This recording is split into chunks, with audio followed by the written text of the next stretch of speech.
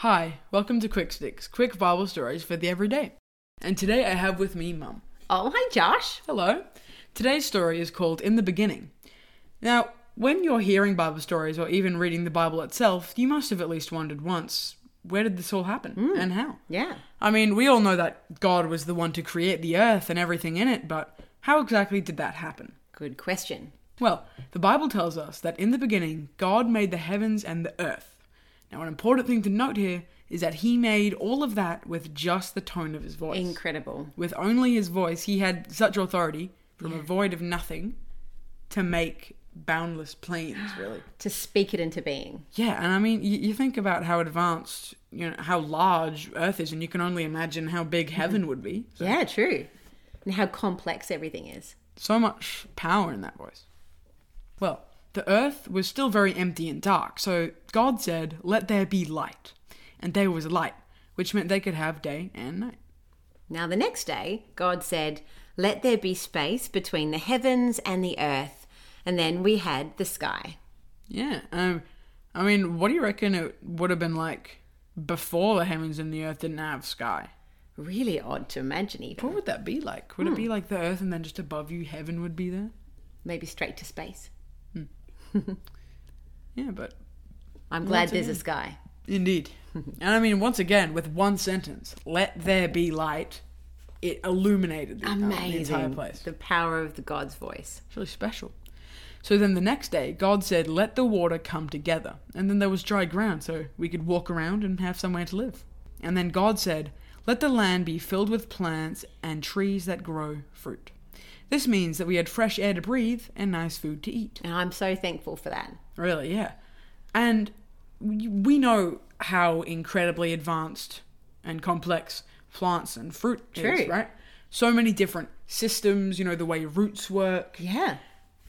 And once again, one sentence. And the authority from his Amazing. voice formed that out of nothing. And in one day. In one day. Amazing. Probably like under a minute, that one. He just said it and here it is. Incredible. And it filled all of the earth. On the fourth day, God made the sun and moon so that we would have the sun to shine on us during the day and the moon to provide a soft glow in the night. Now, one of my favorite scriptures in Genesis is Genesis 16. And it just talks about how there were two lights, one to govern the day and one to govern the night. But at the end of that, it said, "And he also made the stars." Almost like an afterthought. And I think it's funny that he just said that so nonchalantly. Yes. Yeah, I just made the stars. Burning balls of gas that you can see thousands of kilometers away from your home, trillions of them all across the galaxy. Amazing. And all he says was, "Yeah, and he also made those." But he cares about us. He cares about the earth. So then God made all sorts of wild animals, farm animals, and little creatures that would scurry along the ground. And then God said, "Let us make people," and he made a man named Adam. When everything was perfect and ready, then he came through, and that was when Adam was made. And I mean, it's really a repeating trope throughout this entire thing. But the human brain, the way the body works to keep out bacteria, Yeah. all of The heart even, just by itself. everything the brain computes and calculates for everything to move, the nervous system, all the organs, DNA, literally a unique code going on for billions Yeah. of miles stretched out. It's really special. God made it all with the sound of his voice. He did. Then God looked over all he had made and said that it was very good. And over 6 days, God created heaven, earth, and everything in them. And on the seventh day, God had a rest from his work, which is probably how the weekend came to be. Well, I'm thankful for that Had too. a bit of a chill. Imagine if you had to create so many things.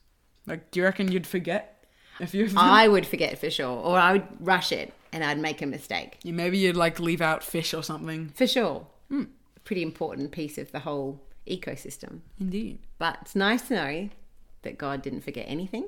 Yeah.